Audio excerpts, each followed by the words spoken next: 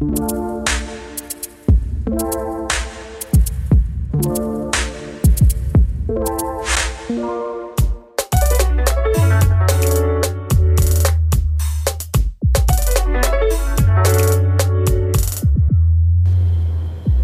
back everyone to the 1 to 100 podcast, the number one podcast to solve all your architecture problems, shed some light on our personal experiences and help you in understanding the architecture realm. It's season 2 and my name is Amanda. I'm also joined here today by Naomi, Bethany, Adonai, Ray, Cindy, Basma and a very special guest. But before we get into today's episode, I'd like to wish you all an extremely late Happy New Year. 2021 basically means that we can start the year over again every single month. So what's not to love about that? The theme for season 2 is understanding architecture. So what does that mean? Architecture is subjective, and so it's essential to create a personal bond with design to add purpose, value, and innovation to inform better design decisions, and also to aid your potential career path.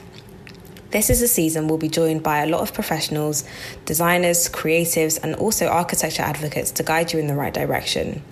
Now, if you follow us on social media, you know that our guest this episode is the head of architecture recruitment at McDonald & Company.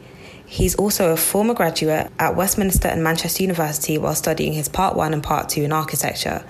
And as an active member of the architecture community, even went on to become an associate member for both the RIBA and British Institute of Interior Design. And if you haven't already signed up, he's also founded the number one platform for different level designers all over the world to showcase their work, Architecture Social. So ladies and gentlemen, it's Stephen Drew.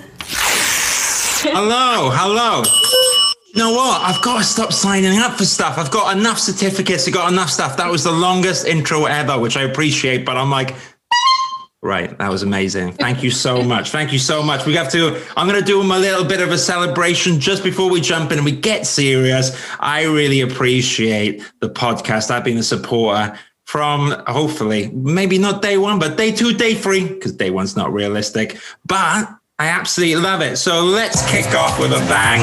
Season 2, here we go. What do we understand about architecture, guys? Ladies, gents. Hijacking the podcast. So good to be here. How are you? How are you, ladies? It's a pleasure. Great. I'm feeling good. How are you girls? I'm good. I'm good. I mean, Great. it was spectacular. So That was very something. Yeah, that was, thank you, Steve. Very good. No, you're bringing the energy. We need it. We need it. In this pandemic, honestly. What are we doing? It's a stressful time for a lot of people. I mean, gosh, you've got all the kind of stuff happening in America. I really sympathize, especially for any American listeners at the moment. I'm sure it's quite a traumatic time, and coronavirus is not ideal for anyone. And we all kind of thought it was, I quietly hoped that there would just be one lockdown, and I guess it's 2 and 3. So I can imagine there's a lot of architectural students out there, especially studying or people practicing now, which kind of thinking about where they're going with architecture or understanding it or how it's going to be in the future. So it's probably a really timely, it's a good topic to talk about right now as well. Because I remember when I was a student and it was the global recession, because when I did my Part 1 in Westminster, it was the 2009 recession. And there was this horrible feeling of you have to find a job during an economic crisis. And I imagine people feel the same as well. Or, it's quite hard. We talked about what the definition of understanding architecture is. And what I would say, without going into the theoretical aspects of architecture, in terms of literal stuff, actually starting a job is very different right now. When I started a job, it was going into an office. You would physically go into an office, right? Whereas in recruitment, what I do now is someone started a job on Monday, and basically you're at home, aren't you? You're on the computer. You just got to make sure you can log in. And it's it's a totally different, crazy idea, because when I was a Part 1 and how I engaged with architecture and how I understood architecture was actually going into a physical office, and you can still learn a lot. And I think that what's interesting at the moment is the methods of how to practice architecture. I think a lot of practices, especially at the start, it was almost like this kind of a crazy idea that you couldn't go into the office anymore, but we've kind of found ways to go about practicing architecture, which is remotely. There's definitely challenges with that. There also comes a lot of opportunities as well. So yeah, it's a really interesting time to study architecture. It's still an interesting time to work in architecture.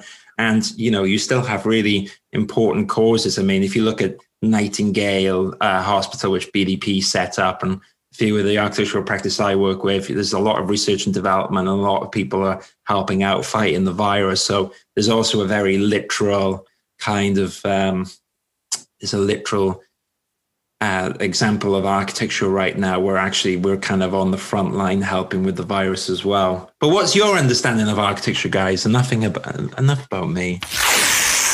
Yeah, definitely. I mean, I think for me, my understanding of architecture is weird because I was actually talking to Adonai today because I think some of the girls in the group actually had a Clubhouse episode yesterday, which was on architecture and Brexit. And somebody from the audience must have asked a question basically saying, what does architecture actually mean to you? And you don't often get asked that question at all, especially in education. It is literally just, you know, doing your plans, sections, elevations, client brief, and that's very much it. But what it means to you personally, sometimes we even get taught to take ourselves out of our projects.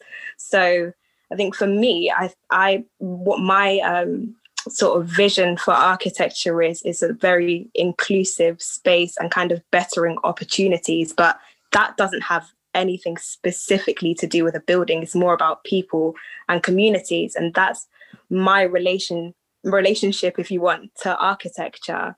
But it'll be kind of interesting to see what it means to everybody else. Yeah, I mean, I can tell you what it's probably important to mention before we kick off is that, I mean, I don't practice architecture anymore. I did it for 3 and 4 years. But what's really interesting about studying architecture is that I really enjoy studying architecture. You learn a lot of skills from it. And I would say the way I go about business in terms of recruitment and even building the architectural social, you could argue that the architectural social in itself is kind of a design, and it's kind of how I get my design kicks out, you know, because you're building something, you're creating something. And while it's not as literal as a building, there's a lot of facets to it. You know, you've got the exterior, you've got core mechanics within architecture social, which work, some which don't. You've got people coming in and out, and it's how people engage and use the space. And a very literal example with that within the architectural social. So anyone that's not signed into it, you can request to join. But now there's about 3,000 people there, and generally it's broken down with topics, groups, and resources. And the group section's a really interesting scenario of you have your group there as well. There's a few groups which I feel have not been used as well. And it's really interesting. It's a bit like a building. You know, you kind of put this room or this stage for everyone to use. And actually I found that it's the things that I wouldn't have thought people engage with are actually the most crazy, the most things would spiral. And I think that kind of problem solving approach that I learned within architecture or working on architectural projects translates. I mean, in essence, the client is the audience within the architectural social, and you constantly have to adapt and change and move things around. And I would say that that's what I've taken from architecture. The bit that I can comment on as well is having worked in recruitment, which is kind of like my 9-to-5 job, as it were, helping people get jobs. I've seen people have different journeys in architecture, and I kind of feel like a lot of them are valid. No one's the same. Like, for instance, with me, my destiny was not do a part 2 architectural assistant. I did it for 2 years, and in the end, I was literally the guy that would try to sneak off around the corner, not to do technical drawings, because I didn't have the passion. I just didn't, and I didn't understand it as well, and which almost made me feel a bit stupid at the time. But it's just that my energy wasn't there, and I really wasn't someone who was pulling down the books and getting technical details and work it out. I just didn't. It just didn't interest me at all. But I still love architecture, and the point is, you can kind of find a different career. So I'm the cheeky chap who talks, and recruitment suited me quite well because you just get on a phone and talk and freestyle. But there's a lot of different things within architecture someone can do, or lateral as well. And I kind of, for anyone listening that's kind of working out their journey in architecture, if you don't necessarily love what you're doing right now, what I would encourage you to do is still do it for a little bit, because you gain experience and you formulate an opinion on what you like and you formulate opinion on what you don't like. And then you can kind of maneuver your career. But I think if I never worked in architectural practice, I would have regretted it. And actually, because I did work in architectural practice, it has enriched the way I recruit, because I understand companies. You go meet them, you work it out, and also to relate to people when they're talking about what they're looking in their career. So a good example, Naomi, you might, for instance, you might be looking, you might be someone that really enjoys going through mainstream architecture for many, many years. I've actually met a lot of people that do architecture, then they find out that they've got a passion for journalism, or they got more of a passion for interior design, and then it could be urban design as well. And so people kind of go off into their specialties, and as well as entrepreneurial stuff as well. You know, you've got the architecture podcast, you've got all that stuff. Business of Architecture is a really good example of, they do work in architecture, but they also consult on architectural businesses. And yeah, you've got another good example of kind of supportive within the architecture industry, but which is not direct in architecture, is you've got New London Architecture, and you've got also companies which do marketing for architecture. So there's a lot of different ways you can practice architecture without doing architecture anymore. And I think there's a lot of value you can contribute to the industry. But my version of my understanding of architecture now is that the best use I can be to the industry is by offering value, helping people find jobs, and hopefully inspiring some people. And as well as that, working on recruitment to find people with the right matches. And so to go back to the original point, my understanding of architecture, if it was just technical detailing, do you know what? I'll go back to Waitrose. I'll go back where I was before. Do you know what I mean? I rather just stack the shelves, because it wasn't for me. I respect the skill, but it just didn't light my fire. And I think that I'm sure maybe a question to throw back to here now is that between all of us, everyone gravitates to different parts of architecture, and maybe everyone here has different things which interest them, and you feel like you understand a bit more, or you're more curious about. So for me, I enjoyed talking with people. That's what I get paid for a living. And now I've done the social and I get my kicks off. But what aspects of architecture do you guys enjoy so far? Yeah, I mean, you really are like the magic matchmaker, definitely. But yeah. Stella Black, yeah. Surprise, surprise, surprise. Bethany, what do you understand by the term architecture? Well, okay, that's actually a hard question, but I think I'll answer both your question, Amanda, and Stephen's also. So in terms of what do I understand by architecture, it's definitely using your creative expression to respond to the needs of users. So as you were saying before, Amanda, in terms of people, it's all about kind of catering to their needs and designing a space that really benefits them. And with the skill set as an architect, you can go beyond what the client kind of expects and create an even better spatial reality. For me, I'm particularly interested in the whole psychology behind architecture, how people behave in the space, and how as a designer you can influence well-being, you can encourage and facilitate different interactions between people. And I think that's the beauty of it, just actually being able to design to make someone happy, to make someone feel better in their mental health, to create a space that people enjoy to be in, essentially. So yeah, I hope that answers the question from my perspective. You kind of how do I even put it? But you know what I'm saying, essentially. Yeah. And I think there's so much that you can do in terms of well-being, how people operate, how they kind of connect and talk to other people within the building. You can kind of encourage and facilitate those interactions to happen. And I think that's something that's really interesting within architecture that you can do. So yeah. Yeah, I would just to add to that point, because I've especially haven't done this for a few years. I mean, there's a lot of jobs. It depends what you want in life. But for instance, if you were looking for a profession which is purely for monetary value, there's a lot of other professions, which, with the same skills we've got, because I feel like if anyone graduates from architecture, they're pretty smart, because having done a degree and diploma, it's a bloody hard course, right? But you learn a lot from it. And basically, no one can it's not a course where you just walk through it. You will be challenged, tried and tested. And that's the beauty of it. But anyone that does architecture is quite smart. The thing is, though, compared to other jobs out there, okay, you're not going to earn the huge amount of a stockbroker or anything like that. But to add to what you were saying is that you can change people's lives. You can actually improve it. You can, you can help out with hospitals right now, or for instance, even doesn't need to necessarily be a hospital, but that's your point. Yeah, if like a school's an excellent example. I mean, I remember my school, the paint was peeling off the walls, and then I see all these new schools, and I'm like, wow, can you imagine studying in that place? And can you imagine the joy you would feel of all these children coming in? And like AHMM, they won a Sterling Prize for one of the schools they did. And I remember looking at it being almost a bit jealous, but happy, as in like, wow, what a great opportunity. And that really is the nice part of architecture. And that kind of makes it worth it at the end, So I agree with you. You can actually improve people's lives with architecture. Yeah. No, yeah, I was just going to say that, exactly what Bethany was saying. In terms of like my interests, like I never got to study psychology at school, but I really wanted to. And I've always found like behavioral psychology so interesting.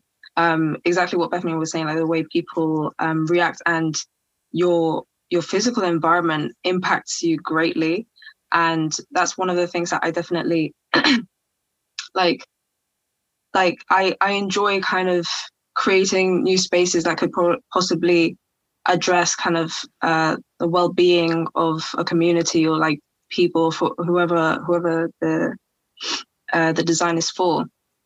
And it's like you've got so many different things that impacts people's lives, from like changes in government policies to I don't know, the Brexit, the things that are happening in America. And there's one thing that you can kind of like manipulate to make things better, which could be like, your bedroom, it's just by like what Stephen was saying, like just painting a wall, like changing it, and how that impacts your emotional and your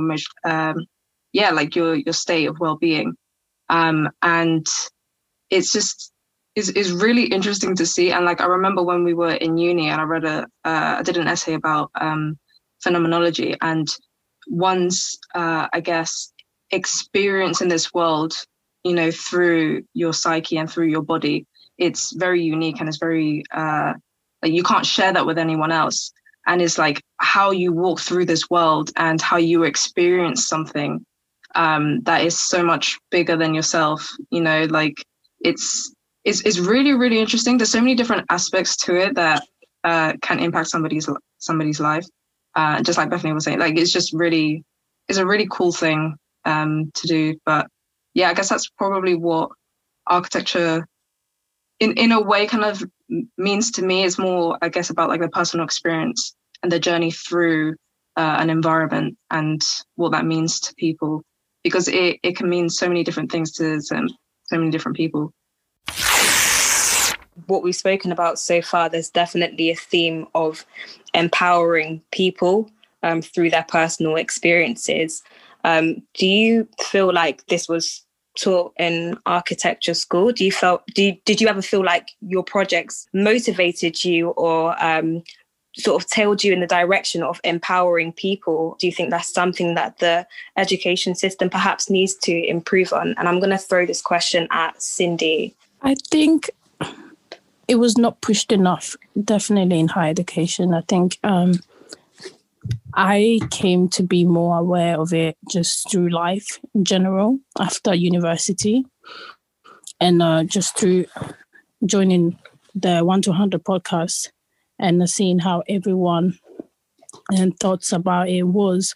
Because I think in higher education, as we were speaking about yesterday in the clubhouse, I think higher education doesn't push the idea of community, the idea of getting things that you will learn how to be like an architect in higher education, but you learn about it more of in for me as the experience outside of the higher education, I believe. No, I agree with that as well. I think in architecture school, they really push you to like read books on studying like human behavior, the psychology and everything. But then they forget that the most important way of learning that and discovering that is by actually talking to people and actually interacting with them. Like we spend most of our times in the studio, and the only time we actually interact with people are with people that actually study the exact same thing as us.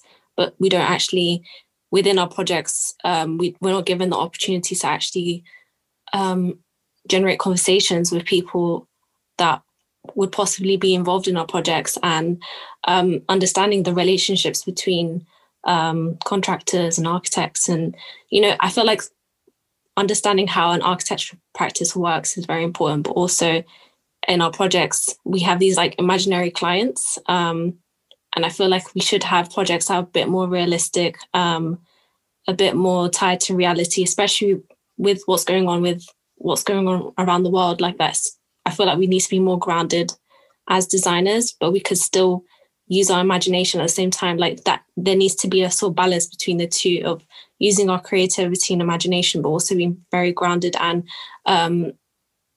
related, being more grounded with what's going on with the world, and reflect that in our design and our thought processes.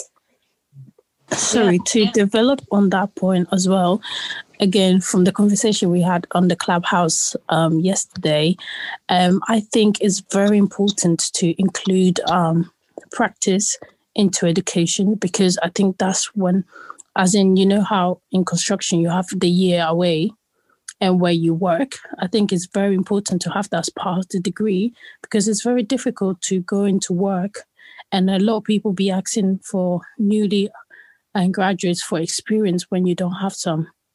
And I think it's very important to include that as the part of the education, so that we also become more aware of what being an architect really is. Not only the education, as in the learning, the history, learning the theory of it, but also the practical, the understanding of working in group. I think also in education, when you say working in group, is also still a competition. So you're working with your peers, but you feel still in competition on who's going to do best. Whereas working in practice is more of a collective people putting ideas together. So I think it's very important to add that in the education system for architecture. The end result of an architect, I mean, there's not like an equal playing field or a level playing field to basically get there, if you get there, essentially. 100%. Adonai, could you perhaps explain what architecture means to someone who isn't quite familiar of what architecture is? So I know for a few people that actually studied it, obviously we have a very clear understanding of what it is, but how would you explain that to someone who hasn't studied it before and is quite new or familiar to architecture? That is a loaded question, because I think architecture is subjective to each individual person. I think there's so many faces, layers and components that make up architecture, but in its simplest form, I think architecture is a composite of design, psychology, planning, construction of the building and places that we know today. But most importantly, it's for people. I believe like an architect can be an anthropologist, they can be a psychologist, because there's more to it. And sometimes, I believe most of the time, architecture is misunderstood, because essentially, if we were understood as a profession, we would be paid more, or people would know what we actually do. And yeah, I believe that this is why it's important for the theme to be understanding architecture this season, so that people can know and hear our passions, our stresses and perspectives, and really understand what architecture is. Because I believe that our work is often reduced, but it's actually a huge, huge task. It's very subjective to each individual. Having the degree and saying, you know, you've done part 1, part 2, part 3, I'm an architect. To me personally, architecture to me is like being an artist. It's like creating that, you have an empty canvas and creating a base where people are going to create the art inside. So the art can be experiences people can bring in families' memories and everything. That's what being an architect to me is, creating a place where people can create memories and create history. Well, I'm going to move on to the next question. Stephen, obviously you run the Architecture Social platform. I don't know why I didn't mention this earlier, but do you want to just give the listeners a little insight on what Architecture Social even is? Well, it's kind of a good time to talk about it now, because earlier we touched upon the aspect of it's hard to get a job in industry or transitioning from academia to professional practice. And there's a lot of things that I've learned since I was at part one, mainly in recruitment. I've seen practices, I've seen things from the sideline. I've seen now what it takes for people to get a job. I've seen the kind of things that employers gravitate towards. And, you know, you were talking about the chicken and egg example earlier of actually it's highly desirable for an employer or an owner of an architectural practice to hire someone who's already worked in an architectural practice and has worked on technical details. But if you don't have that, it's quite hard to get in industry. It's quite hard to know what you're looking for. And that was kind of the part of the inspiration of setting up the Architecture Social. So the Architecture Social is www.architecturesocial.com. You guys have a group on there as well, which is really cool. Basically, it's kind of an open platform where people can do what they want. I mean, my definition of it, in the spirit of this conversation, a bit like practicing architecture and how I feel about architecture has changed all the time. When it started, the Architecture Social, you guys were there at the start. It was about 300-400 people. Now it's like 3,200. And it was purely focused on what I felt I could bring to the table and offer value, which was kind of helping an architectural student to find a job during a difficult time, based on the fact that I'd done that before and based on the fact that I recruit for famous practices and not so famous practices. I've helped people before, but I know that architectural, the way it works is part ones and even part twos to some extent, recruitment charges a fee. So if an architectural practice hires me to find a healthcare architect, there's a cost because it takes me time. That's my job. And the reality is you've got so many students who try to contact recruiters and they almost don't have time for students. And that was kind of my inspiration for setting up the Architecture Social, was to try to give a bit of information. But because I studied architecture and like you guys, my definition, a bit like what Cindy said earlier, is my definition of architecture is I design in some shape or form. I was like, right, I can't remember. I must have had maybe I had like a few gin and tonics one night. And I was like, no one's registered the domain architecturesocial.com. And then I found this, which is now the platform is built on the Mighty Networks. And I was like, this looks so cool because it's a community platform, which I felt looked good, right? Because half of them are like, oh God, you know, it's like Mac versus Windows. Some of these community websites, the actual platform's really clunky. I felt that the Architecture Social was quite clean and crisp. And so it was doing stuff on there. And since it's grown, we've now got a book club. You guys are on there. There's, I've done CV and portfolio reviews, which I find fun, but I've got to find a bit more time to do it. And, you know, from that has become the Architectural Social podcast and a few others. So it's kind of evolving in the theme of this because I still classify myself as it's designing and architecture, even though I don't do it. So for anyone that wants to check it out, they can go and join us and get part of the conversation.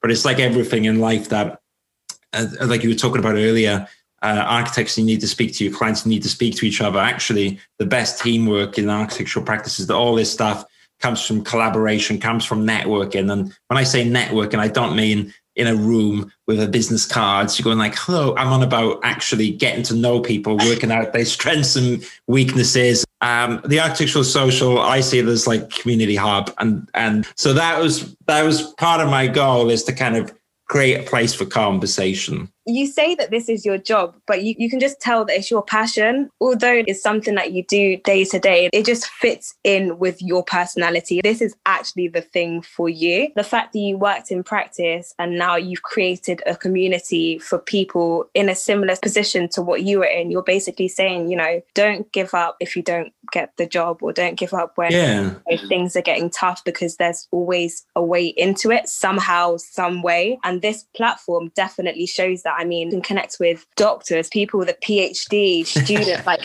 everybody is literally on the same, like on an equal playing field. Definitely commend you for like creating an equal playing field for everybody. And just to piggyback on that, one thing that you said before, Stephen, was like, you know, architecture for you is like this, in terms of the architectural social, like the audience is the client. And I think it's just so interesting that you've made what you're doing your own. And I was talking and having a conversation with Amanda before having this podcast. And we were just saying that you have to make architecture your own in order to make it, because I feel like sometimes we get so down because we can't get a job, but you need to remember that every journey is different, and it's just so nice to see that you've made your own journey work for you. I mean, when I was, you remember back in the A-levels, you know, back in the old days when we didn't have a care in the world, and the biggest stress was like, I don't know, passing your A-level exam. No one predicted this virus would come, right? But I remember at the career advisor, because I studied geography, graphic design, and IT, and I didn't have maths, I didn't have art, right? And the guy was like, you can't do architecture. And I guess I do. There's one of the things of my personality is that I get driven by certain things, and it's a strength and a weakness. So if I'm not interested, I'm just awful. I just can't do it. I'll be that guy that's just not useful and not helpful, unfortunately. But when I'm passionate about something, I go 200%, which is sometimes at the detriment because I'll be tired. I'll, not sleep. I'll be talking crazy stuff. I won't be as engaging to certain friends because in my mind, I'm thinking about something. But when I'm passionate, I chase it. And so he told me I couldn't do architecture. And I thought, you know what? I'm doing it anyways. And I did it. And basically, it's the same thing where later in my career as well. I mean, when I was studying, when I was a Part 2 architectural assistant, I didn't really feel that architecture was for me. Continuing to practice mainstream, I was like, I think I'm going to look at something, and I'm going to look at recruitment. And everyone thought I was crazy. You shouldn't do that. You're giving up a great job. You spent all this money on degree, diploma. What about that debt? What are your parents going to think? All this stuff. And then I was just like, right, well, just bear with me. And then I did it because I thought it was right for me. And it was scary at the time. It was really scary because you're thinking, yeah, I'm giving everything up. I'm like, I might have failed architect. You know what I mean? It's just like, and then I did it. And then when it started going successful, then people go, oh, I knew you could do it. And you're like, hang on a second. And then it happened again. Because I left a recruitment company to set up my own company, which at the time was completely crazy. And everyone said, don't leave the job and set up a recruitment company. And I backed myself. And actually, it didn't go 100% well because that split up after 2 years because me and my business partner at the time, we just wanted to take businesses in different directions. We went our own way. But the point was, I own the mistakes, and that journey that I've created is actually the failures as well as the successes have got me to where I am now. And I guess that I've taken a completely unconventional way in architecture. But I think by doing that, I can hopefully offer more value than me being unhappy as a Part 2 architectural assistant. And that was just for me. But I can offer more value, like you say, in doing the architectural social and doing good quality recruitment at McDonald Company, where I help people improve their lives. I mean, I'm not interested in just putting people into jobs for the sake of it. There are other recruiters which are like that. Not everyone. Unfortunately, it's a small minority, but that gives the reputation. And I think a lot of recruitment, when it's about doing the right thing, people stay in their jobs and they're happy. And that's what I've learned from as well. So long meandering question, but that's kind of, I think, is really important. So for anyone that's a bit miffed with architecture, I would encourage you to keep going, but I'd encourage you to look at how you can apply your skills in other vehicles as well. And everyone's different. So you might be, while you're studying architecture, if you've got that passion for art and design, do it on the side. I mean, the architectural social is something that I do in the evenings while working at McDonald Company, and they both complement each other really well. But I've seen examples of people do their artwork and then it takes off. Or a really good example is a friend called Will McDaniel. And Will almost doesn't say he's an architect anymore, but I studied with him, and basically now he's a massive YouTuber. So if you type in Will McDaniel on YouTube, he's got 600,000 followers, He's got a salary, he can support himself from the channel, but he was a Part 2 architectural assistant. And when I lived with him in universities, he was creating all these monsters everywhere. And he had this insane, imagination. And and you look at his channel, my father thinks it's brilliant, but it's a bit of a weird channel. It's got monsters and all this creative stuff. But his passion came from architecture. And he went to Oxford Brookes in his Part 2, and he was in a course, as a particular studio, which were really fascinated with film. And so he would work during his Part 2 and we were talking today, and he was like, I used to, go home in the evening with my girlfriend, and I'd be there, watch cooking, and I'd be editing a video. But the point is, he went with his passion, and now he's this creative YouTuber. And I see a lot of people, when they look at it, they see the monsters, but actually I see him, I see his inspiration. So for anyone listening, you've got to chase your dreams. You got to chase your dreams. I feel like people definitely I feel like people definitely read themselves as they sort of define themselves through a CV. When you're so consumed by looking for a job, or trying to appeal to a certain employer, you start to narrow yourself down too much. You don't realize that you're not just defined by your degree or defined by what education background you have.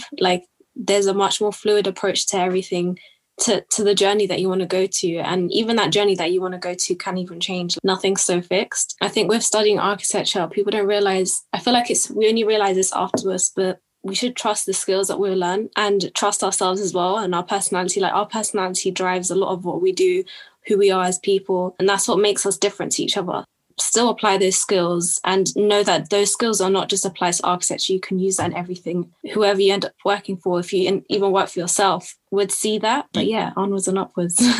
Yeah, I just had a quick note on that. You do not have to just do your Part 1, Part 2, and Part 3, and that's not the only way to do it. I've seen lots of other people. I mean, Heatherwick, he's not an architect, right? He's an honorary member of RIBA, but he's not. He doesn't pretend he is. There's loads and loads of ways that you can contribute to architecture in a broad sense without going down the traditional means. Do try, and if you enjoy it, then it's a great way to do it.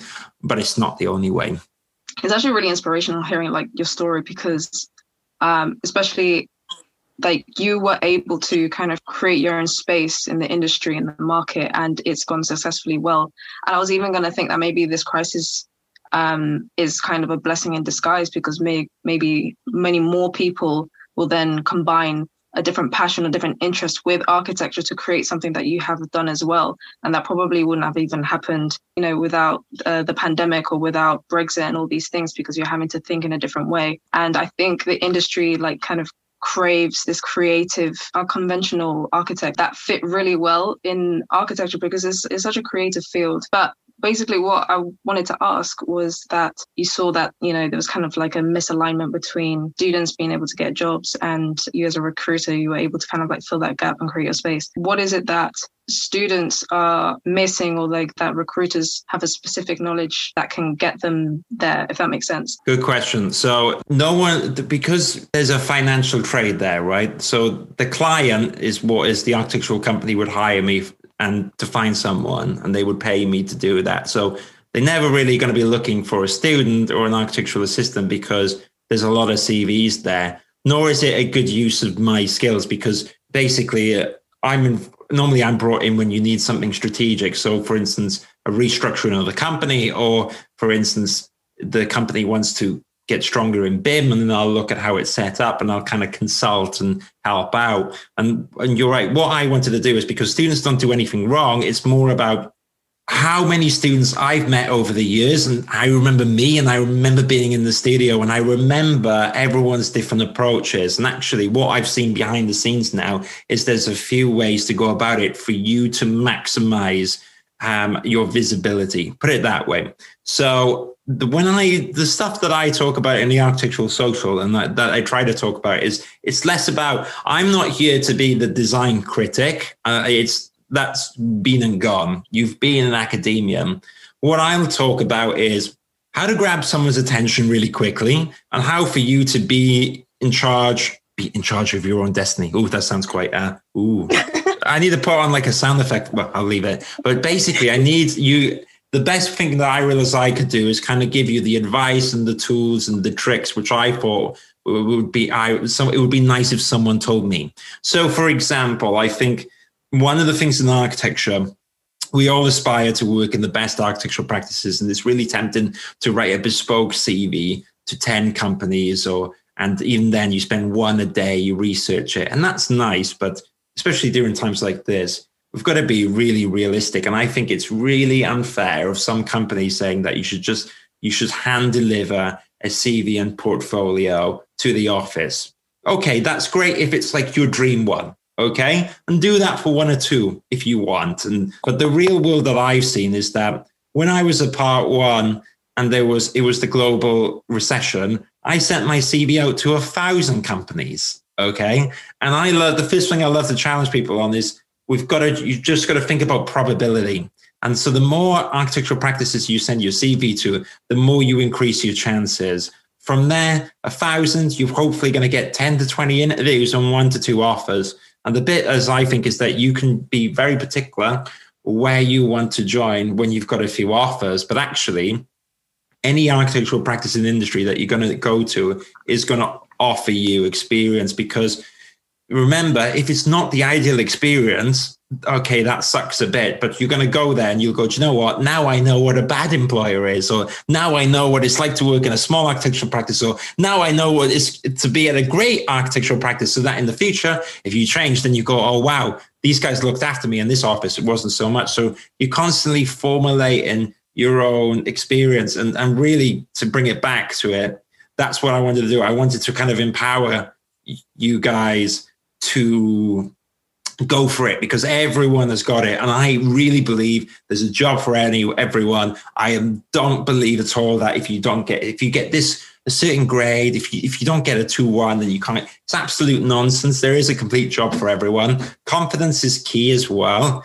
And I think it was just about talking about that stuff. And then, to be literal, what I learned is that, so say now if one of you guys rang me up during my job, I would only have a minute or two spare to talk to you, to try to give you a bit of encouragement, and then you go on your way in the big world looking for somewhere, which is quite overwhelming. So actually, the way I try to do it now is with all the courses and stuff that I'm doing online, it's more like if I spend an hour's worth of energy, now when someone's looking for a job, I just say, start here and building up this course. But with that comes accountability. And so for anyone listening here, I've got all the videos. You can check them out on the Architectural Social YouTube. You can read them all. You can watch them all. You can put them in the background.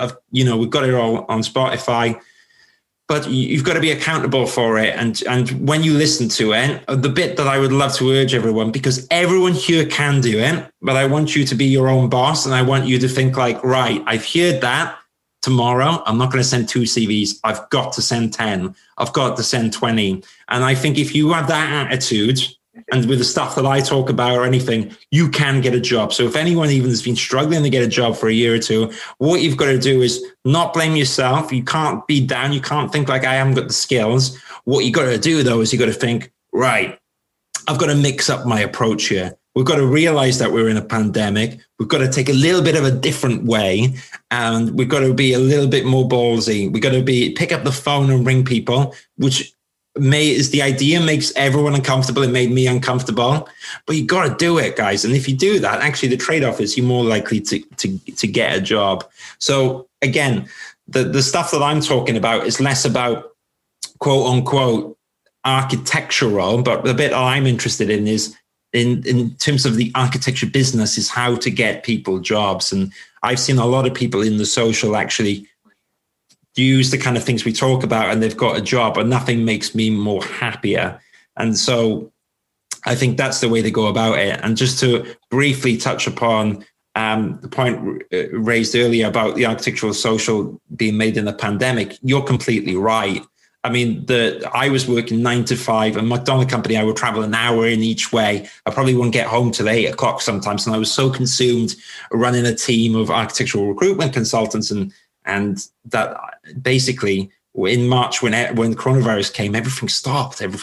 And I was just there. First month it was fun. You go on Netflix, have gin and tonic, and you're just cracking on. And I was absolutely having a right giggle, having a laugh. But at the second month, my mind was going, how do I put it? I was feeling unfulfilled. And actually, that's when the platform came from. So as much as people gain stuff from it, and hopefully they gain a bit of knowledge or they speak to each other, but actually I gain something from it because it keeps me busy and it keeps me happy and keeps me active. But everything's in balance. And I think a lot of architectural professionals, and I'm sure you guys can agree as well, I'm sure a few of us all done it, where when you're consumed in the projects, you do all these all-nighters and stuff, and it can be a bit unhealthy. To be honest, you seem like such an innovative, creative, like forward-thinking person. Everything that you seem to have achieved so far seems not even like it's strategic, but it happened because it was meant to happen. And I just want to kind of know, like, were you this sort of person? You seem like you're quite an extrovert almost. Were you this sort of person when you were in school as well? Is that something like a characteristic you developed, or you sort of just always been like this? Hopefully it's inspirational in one way. No, I wasn't all the time. It's bizarre, as I actually followed a bit. When I was an architectural assistant in university, I had some good ideas. I was very good at the graphical aspects of architecture. I was not very good at technical, and I kind of felt a little bit insecure about it, if I'm being really honest. I kind of felt like it was like my undermining. But at the end of my part 2, I did actually tackle it head on. And I did a project where I forced myself to understand all the technical aspects. And that made me feel better because I was kind of confronting my own weakness. But when I was in architectural practice, I didn't feel very good, which is, I felt very average. And, I think basically before I went into recruitment, while I was looking for a job in recruitment, I had the offer of a job in recruitment and I was about to give my notice in. And then I kind of put it off a little bit because I was like, oh, I'll do it in a day or two. And I was made redundant. And so they got rid of an EPR. They were a great company, but because they were struggling, there was a wave of redundancies. And I was like one of 20 people, and I was made redundant. And that was like a massive blow to the ego, because I was like, holy shit, I've been made redundant. I'm redundant, right?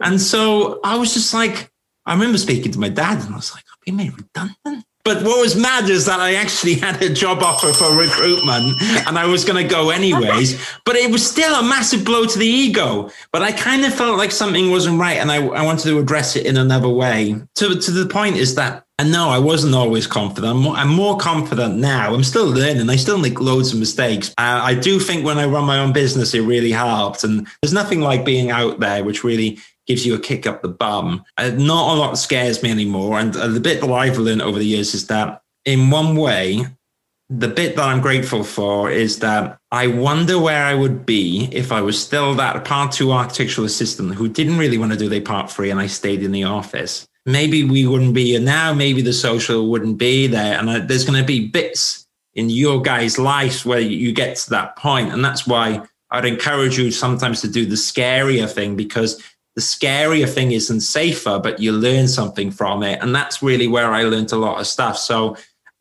I don't know how old you guys are now, but when you're saying like, I think you're saying like, oh, you see some people, they're so inspirational. Well, I always wanted to do something different. And bizarrely, now I'm happy with what I do. And I like the fact that the social's there, and it really, I'm proud of it. And it makes me, it's fulfilling. But, part of me would be like, oh, I want to be the famous YouTuber or whatever. Do you know what I mean? So you always think like that before. And it's quite easy to say, oh, well, everything's been done.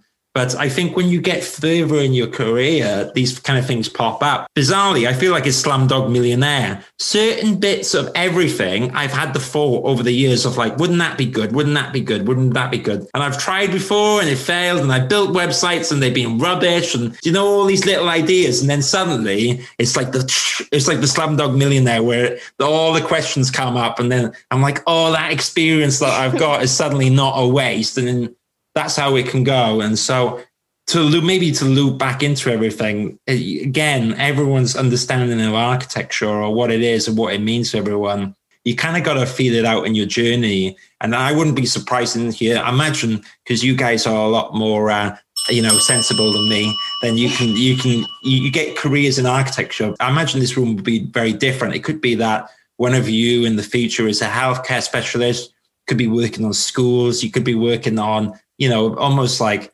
landscape design and architecture. It really, really is so different. And that's the beauty of it. So the challenge I would have here now is you talk about me, but I say now I'm 10 years older than you guys. And I think that's it. Can you imagine we do a reunion in 10 years time when I'm ancient and it would be interesting to see where everyone is here. But I guarantee you it would be, you will kind of go down these careers that you couldn't predict. You might work on one job and then maybe someone asks you to join them, and you just don't know how your career is going to go. Embrace it. And if you feel scared, sometimes that's not necessarily a bad thing. Safety can be deceiving. And if you fail, it's a lesson, isn't it? As long as you're not repeating it all the time, but failures is important. Do you know what it is? I think when a lot of people think of the idea of breaking away from architecture, it literally feels like a breakup, like a bad breakup.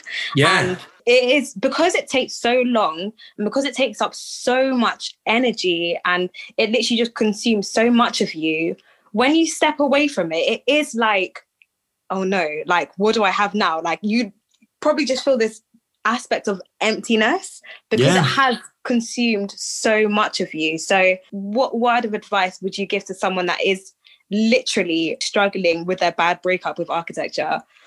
Okay, well, before you totally break, give it a go before. That's the best thing I ever did, though, was working in an office for 3 years, because all the stuff that I'm talking to you guys about now, I've been there. I didn't go, I'm not going to do it totally. I've done it. I've seen it. I've done the all-nighters. I've had the good times, the bad times. I've cocked up the models. I've done all the stuff that, I've done the print in the binding. I've seen and I've soaked up that. But in terms of I think if you've been in industry and you realize it's not for you, or you have this passion, then go for it. I do think in terms of the bad breakups, you say, I did feel definitely like a black sheep for a little while, but there is something exciting about it as well. And I think that you just gotta remember why you've made the decision. And I think in your heart of hearts, in your gut, you always know, because it's like the rational bit is like,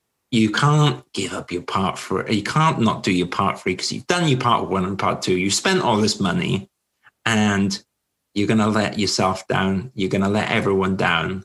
You're a failure. The brain, it's just saying that thing. But in the heart of hearts, you got to realize that all the skills that you've learned are applicable to other things as well. I tell you another really quick good example is, Rockstar Gaming, Rockstar, Grand Theft Auto, they hire a lot of architects to do their cities because obviously it's a big city, right? What a great idea. And there's loads of other lateral jobs you can do. So do it, but do make sure it's well considered. Don't go out on a whim. It's because in my heart of heart, it didn't feel right.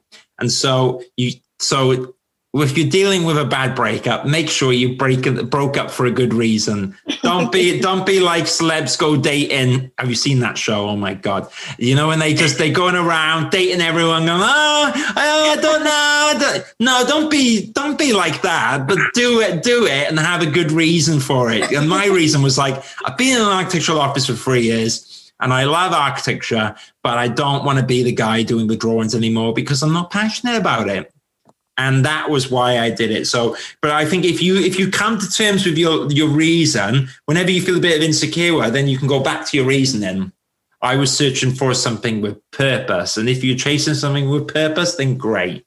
But make sure it pays your bills too, because you can't be an artist and when you're with the London rents. Do you know what I mean? The most important thing that I picked up was definitely just learning how to find your why, find your reason for doing something. There's a book called Find Your Why, actually, by Simon Sinek. Basically talks about just finding purpose in everything that you do, so you can create that sort of emotional attachment to it, and it creates more purpose in your life as opposed to being a general thing that you do. We're in so many different backgrounds in this in this chat other than architecture, and we're all on so many different paths in our careers and also personal lives. I'm going to throw this question at Besma. You're one person who is just honestly one of the most motivated people I know in terms of finding a job. How do you stay motivated? I believe like my support system is what really got me through. I have a great support system around me, like amazing parents.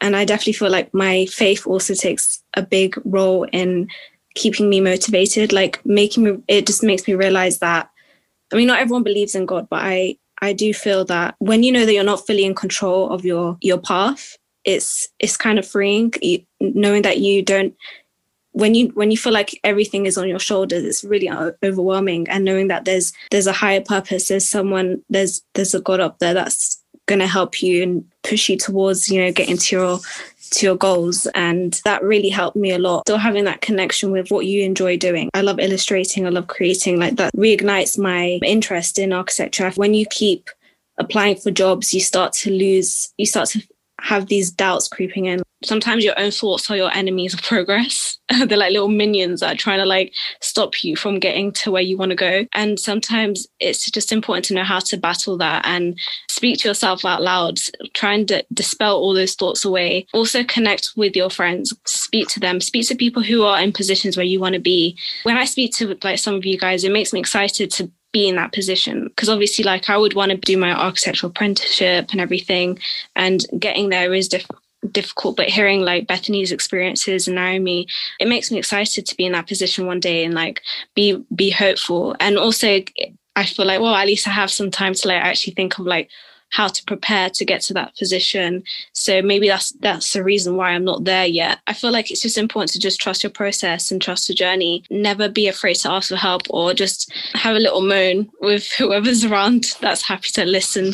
You guys see like the positive motivational side of me, but I do have my moments on my own where I feel like that I'm really struggling or doubting myself, and you're a human being at the end of the day. Like that's normal. Job searching is it feels like a job in itself.